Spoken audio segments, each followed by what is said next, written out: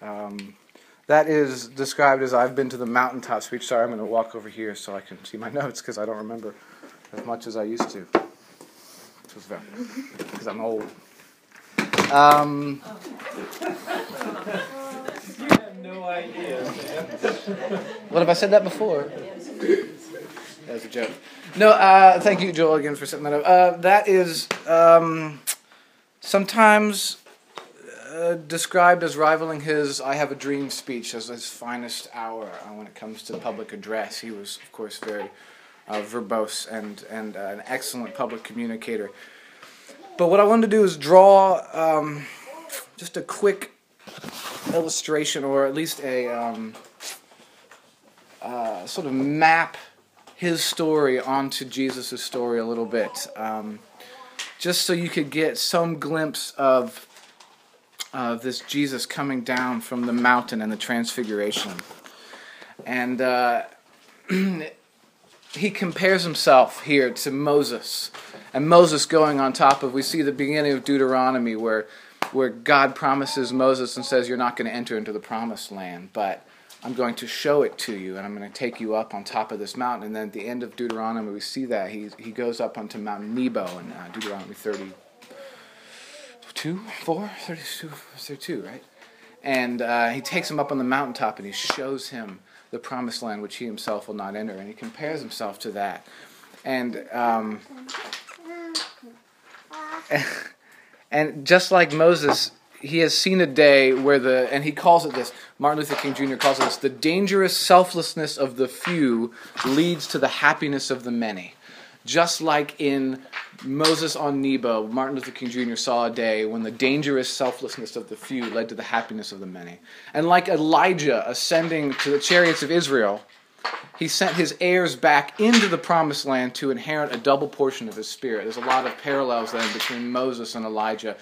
Elijah arises outside the promised land and then sends Elisha back in to split the waters and go in. And Elisha traces the steps of the people of Israel when they first entered the land as a call to the kings of Israel to remember that God gave them this land. And Elisha then becomes that new Joshua who conquers the land for God and says this is his land of promise.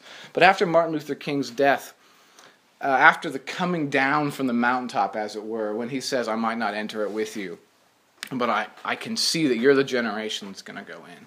After he comes down off the mountaintop, there were those who could see the breaking in of the promised land come about in a different manner. For instance, and you might know this name, Stokely Carmichael. Stokely Carmichael was a very prominent civil rights leader who chose a different path than Martin Luther King Jr. And some of it might be exaggerated, especially depends on what report you want to read as to whether the FBI is exaggerating reports and downplaying the civil rights movement, or as to whether he actually is kind of a terrible person. But he headed up the Black Panther organization, and if he didn't encourage it, he at least condoned violence. He was in Washington, D.C. on April 5th, 1968, and when he learned that Martin Luther King Jr. had been assassinated in Memphis, he went on television and said, riots and violence are going to happen. It's inevitable. He went back and said, well, I didn't encourage it. And basically he just condoned it and said, well, this is terrible. You probably feel like rioting. Well, I guess that's going to happen. And this is just, and you get that the most damage to any movement comes from within, right? That's where you're going to impede the progress of a vision. It comes from within. And especially when it comes into how you enter into happiness. How do you want to enter into the promised land? And how you enter in is going to determine what it looks like. How you enter into happiness determines the shape of that happiness. How you enter into happiness determines the shape of your happiness. And I kind of want to push those ideas aside maybe a little bit. Hopefully they'll reemerge as we get into this story in Matthew. But in parallel to that, Jesus brought his disciples to the mountaintop. He takes with him Peter, James, and John, and goes onto a high mountain We know that he'd recently been sort of outside the promised land in Caesarea Philippi, and then we know that right after this passage he gets into Galilee.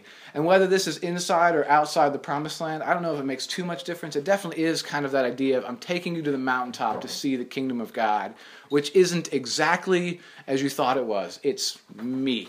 I'm taking you up to the mountaintop to see me. I want you to enter in by faith to the kingdom of God, which is the glory of God and the power of God revealed in the cross of Christ. Jesus is the kingdom of God, and we enter into that kingdom through faith in the power of God and the cross of Christ. And then we experience that kingdom in the cross of Christ. And then we also look forward to the inrushing of the glorious kingdom come. But on the way down from the mountaintop, coming back to the crowd, Jesus is confronted by a father who brought his demon-possessed son to Jesus' disciples and couldn't find healing or the kingdom of God from them. So let's go ahead and read Matthew 17, 14 through 18, and we'll get into this a bit. These three disciples have just gone with Jesus up onto the Mount of Transfiguration, and they're coming back down. And when they came to the crowd, a man came to Jesus, falling on his knees before him and saying, "Lord, have mercy on my son, for he is a lunatic and is very ill. For he often falls into the fire and often into the water. I brought him to your disciples, and they could not cure him."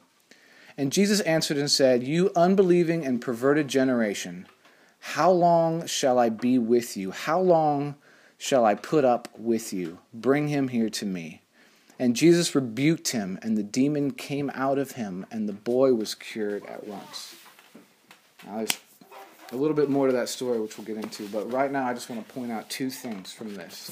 The first of which is that the word that Jesus uses to describe this generation is translated as perverted and faithless. You unbelieving and perverted, not believing, not faithless and perverted. This is the only time Matthew uses this word perverted. In fact, you get to Luke's account, and I think this is the only, Mark's account, that word only shows up one time, and it's right here in this story. And Luke, I think it shows up twice, and it shows up one of those times is right here. But for our purposes, Matthew is only using this word one time, and it kind of means crooked. It means, in a broader sense, sort of turned around, twisted, turned the wrong way. That's kind of the literal take on it. It's just turned the wrong way. And if you rewind that back into the Old Testament, in Numbers 32, it's the story of, and you remember when Israel is finally, Joshua's at the helm, and they're finally about to enter into the Promised Land after 40 years of wandering in the wilderness. And they come to the Jordan River itself, and Reuben, Gad, and the half-tribe of Manasseh choose to stay on the far side, outside of the land that God promised to Israel. And they want to not enter into the inheritance. And they give good reason for it. They say, well, not good reason. They at least give an explanation and say, hey, we'll go and help, and we won't rest until everybody can rest. But we're going to stay outside of the land of promise. And Joshua turns to them, and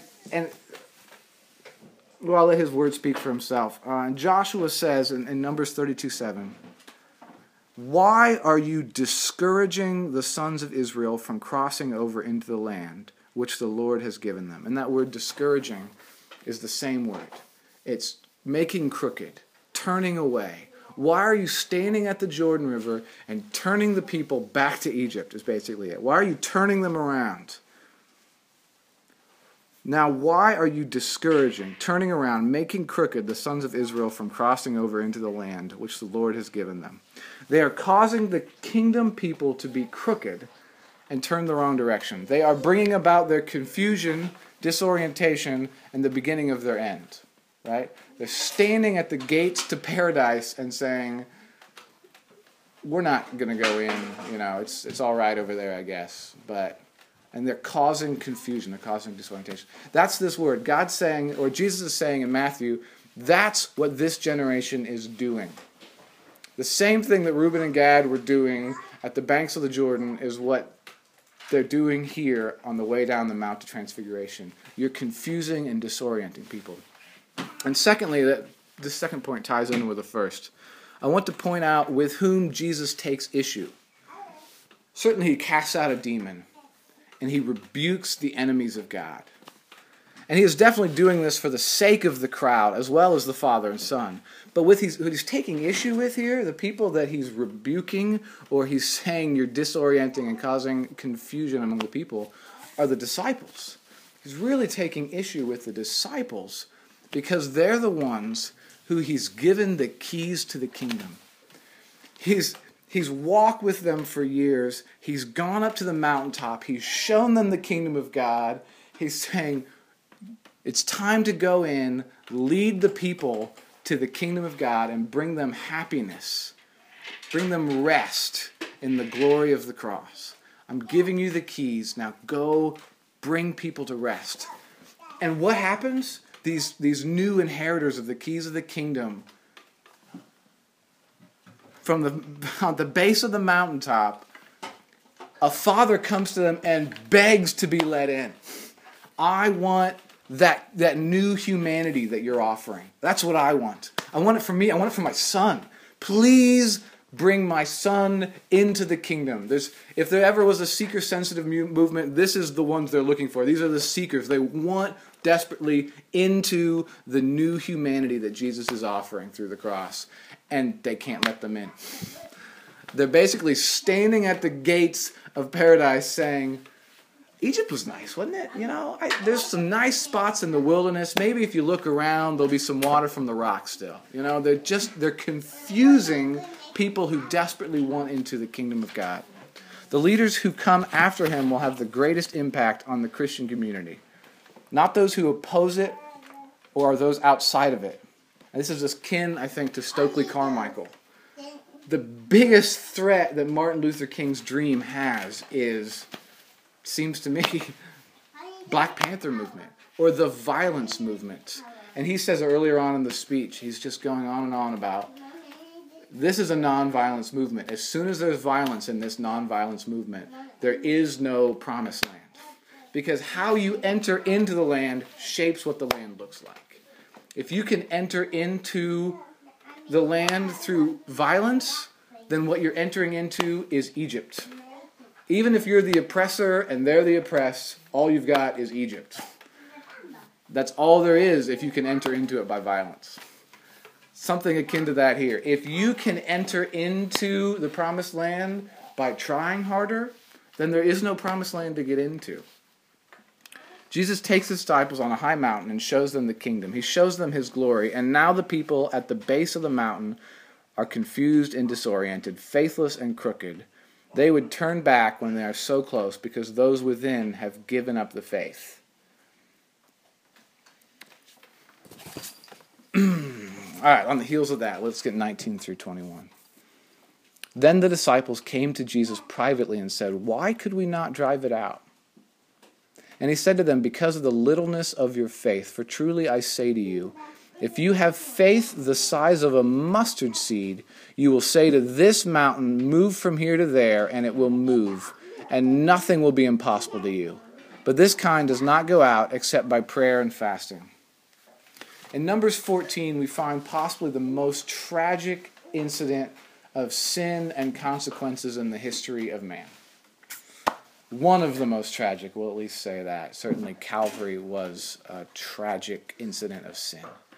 But Numbers 14 describes the people of Israel choosing not to enter into the promised land. They've sent out 12 spies. They've received a conflicted report, and Numbers 14 is the national thumbs down for forward movement.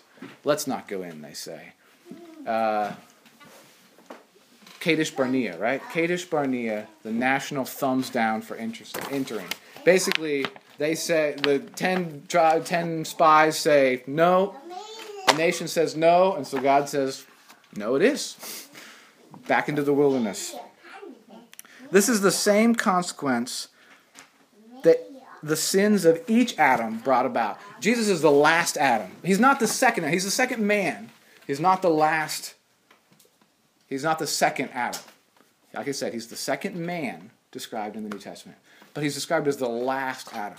And certainly Adam was an Adam, as it were. But so also was Noah. Noah was brought about a new a new humanity. From him flowed all of humanity. And then he sinned because of the fruit of the vine. He sinned because of the vineyard.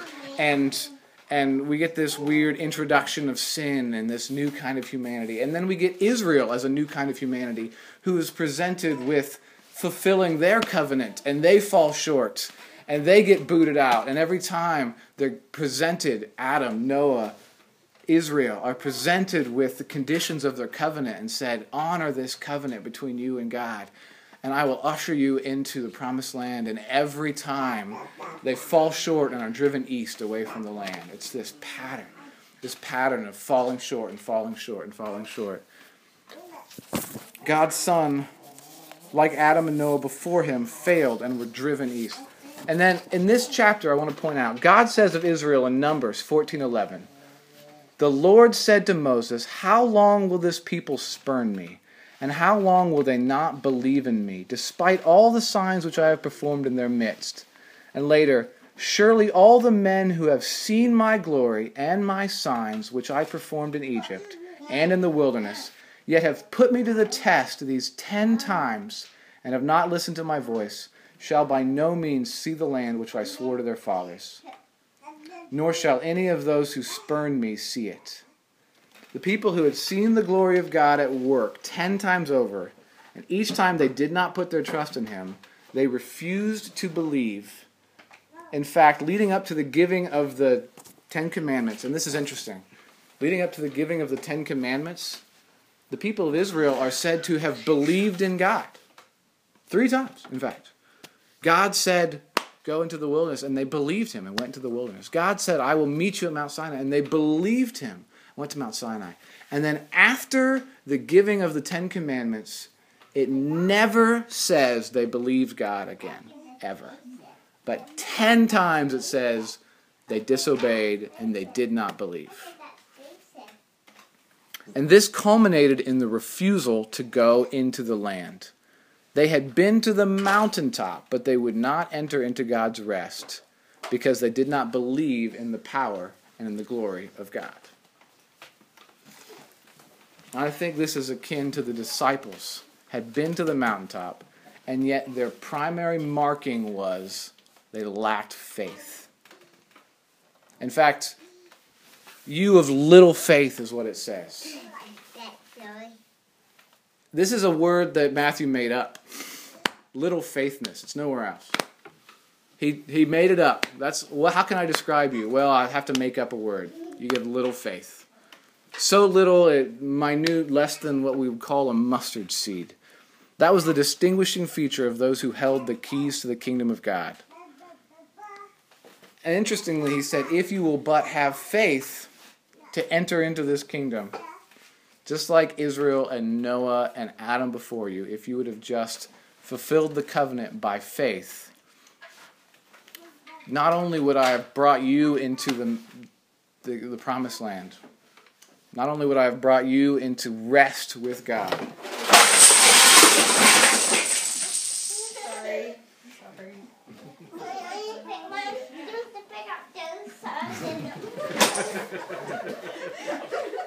Oh. I'm sorry, bud.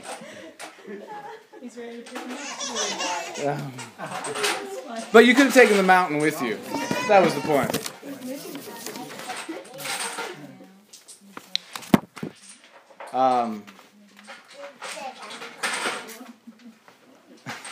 It's terrible. I know. Ari was happy. And just to conclude then, as I reflect on this, I'm sorry. I wonder what kind of rest we are called into and how we fall short of it. That's kind of what the question that runs through my mind as I finish. What kind of a rest are we called into, and how do we fall short of it? How do we try to gain the rest of God, and why is that causing us to fall short?